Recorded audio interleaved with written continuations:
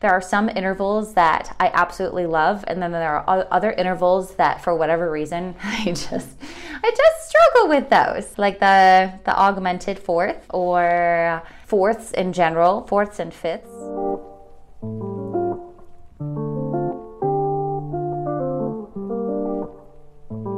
Hello there, Chelsea Melcher here with Red School of Music, and today we are going to talk about how to tackle the challenge of contemporary new music, especially if you're the first one and you're maybe doing a world premiere recording, or if you just have very challenging music, how to tackle that and put that all together. Let's jump right in. Here are some tips and tricks that I have learned along the way. I've actually had the honor to do quite a lot of new music and world premieres of pieces from composers.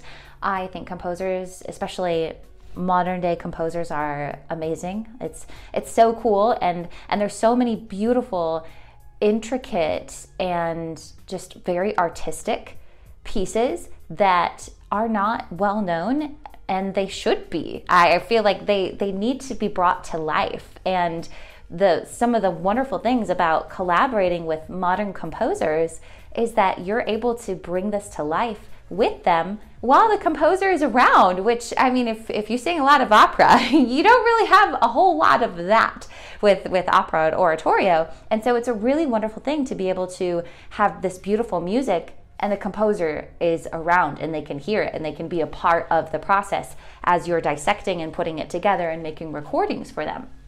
So first off, realize that if you have the opportunity to do a recording of a new piece of music from a modern day composer, it's a gift, it's a blessing, because it's so cool. You have that ability to learn this music, the first person to record it, and to have that be kind of the ground level of the whole evolution of the pieces and who ends up singing them in the future. And it's a really fun way to look at it, because it can be very overwhelming. It can be very gruesome of a process when you're working on it and getting it together, especially if you're having to record it.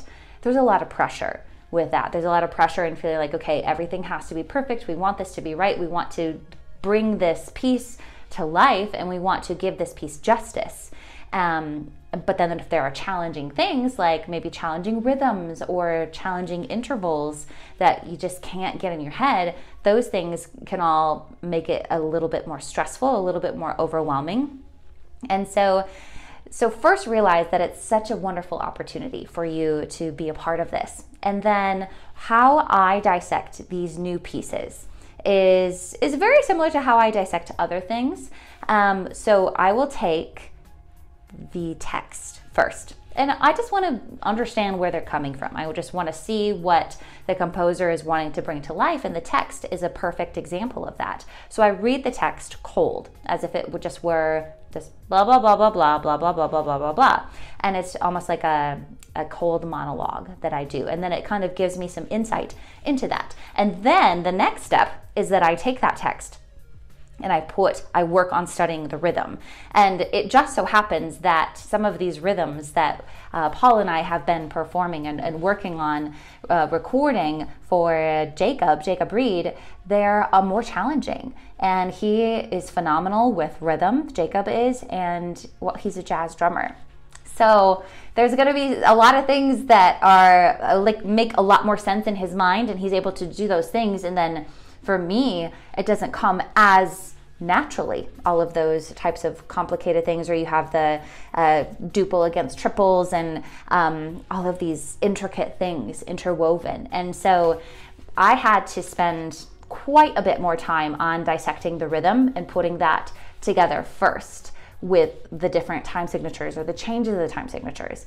And then I will add the text to that. So then once I feel like I can freely speak the text in the correct rhythm, then I tackle the intervals, the melody line. And those were pretty challenging for me too, as well. There are some intervals that I absolutely love, and then there are other intervals that, for whatever reason, I just struggle with those. Like the augmented fourth, or fourths in general, fourths and fifths. I just don't quite. And then when you're mixing whole tone, half tone, and then the tonality seems to shift quite often. And so when I'm doing things, I'm going through as if I was to learn it on solfege. But then as that's shifting, you're kind of using this movable do and changing things around. But then there's still all of these chromatic notes in there to account for. So taking some time to just do that on solfege or a syllable like da da da da da, d d d d d, until I'm more comfortable with that. And then it's not until I have both of those two by themselves that I feel comfortable in putting those together. And then once I feel comfortable in putting those together, I just kind of drill it into my brain. And most of the time, I do this without listening to the recording. And when you're doing world premiere music, there's not other performers that have done this before. If you're lucky, there might be a MIDI track that kind of puts the flow together and you can kind of get a feel for things, but it's not as helpful as what you might think that listening to a recording would offer. But I actually like that. And I actually did not listen to the MIDI track until it was maybe the week before we were supposed to do the recording, and I was just really trying to get a feel for things, because I like to learn things cold. And when I learn things cold versus when I feel like I learn them by rote, when I learn them cold, they stay with me for pretty much ever. And when I learn them by rote, it's easy to kind of go in now, R-O-T-E, meaning by ear, listening to them. And that's what I feel like a lot of modern day musicians do, is they just listen to other people do it, and that's how they learn it, versus, no, I'm going to learn this myself. I'm going to learn this on solfege. I'm going to learn the correct rhythm, plunk this out for myself on the piano, and do it that way. And then it's a completely whole nother level of learning something. And so putting that all together, I actually appreciate that there's no recordings, because it's a gift, because there's not somebody else that's like, oh, this is my interpretation of the piece. This is how I sing the piece. And then sometimes as musicians, we feel like we have to do that, copy that. Or if we choose a different choice, maybe that's wrong. Or so the fact that if you're the first person, it's free. It's this freedom that you can create and you can live in this music and not worry. Especially for me, I'm a people pleaser, so there's a lot of times where I feel like I have to do things because of yada yada yada. But for me, having this blank slate and being like, nope, it's what I see. It's what I interpret. And of course, I want to try to connect with the composer and their vision and try to understand that. But then that's what they want, is they want a real live human putting their humanness into the music. And so it's one of my favorite things to do. It's one of the most challenging things that I have to do in my career as a musician, is do world premieres. And it is one of the most rewarding things as well, because when you have a good recording and when you're proud of something, it's a wonderful feeling, but then you also feel like you were able to lay the groundwork for something, which is super cool to think about.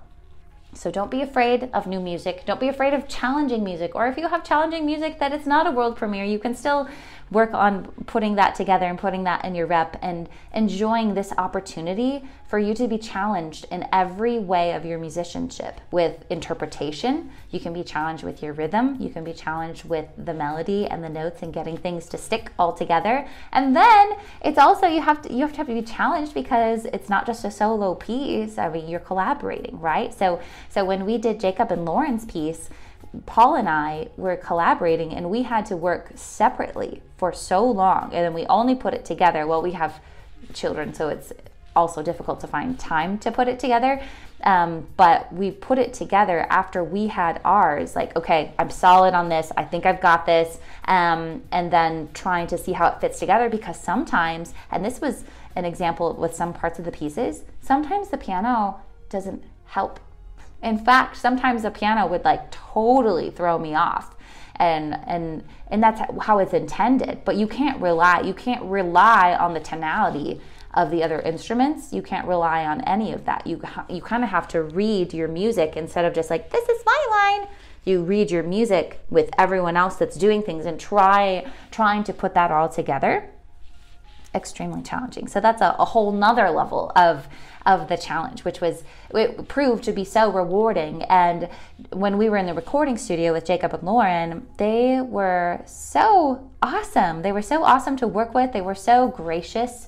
They were so, I mean, because our brains were like, because we had this several hours worth of recording time, and the music is challenging in itself. And say the pieces is like an average of maybe 12 pages, if that gives you some insight. And then we were recording, I think, about 4 pieces that day, all different pieces. And so there was a lot of brain power going into that.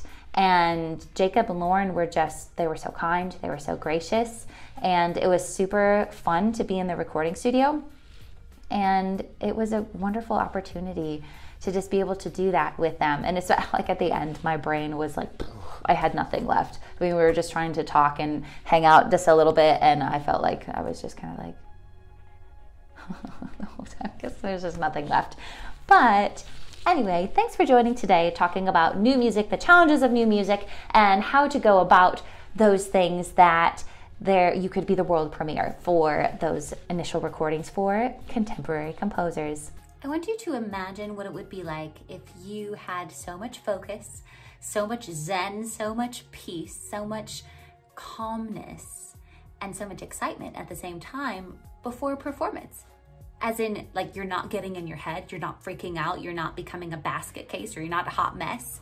So if you feel like sometimes that is you, imagine what it would feel like if that wasn't the case, if that wasn't a problem anymore. It would be pretty awesome, right? So what is the first step to that? Working with your mindset. So if this is something that's of interest to you, I recommend going to stopcaringwhattheythink.com. If you're a performer and you want to have more confidence, if you want to get out of your head, these are tips and tricks that I'm offering to you for free. It's a free resource that can help you have more confidence, to manage that anxiety, and just to feel like you can enjoy life again. You can enjoy performing. That's what it's all about, right? So stopcaringwhattheythink.com. Thanks for joining me today. I hope you had a wonderful time. If you like the video, if you learned something, please like and subscribe so that you are the first to know about when a new video is released.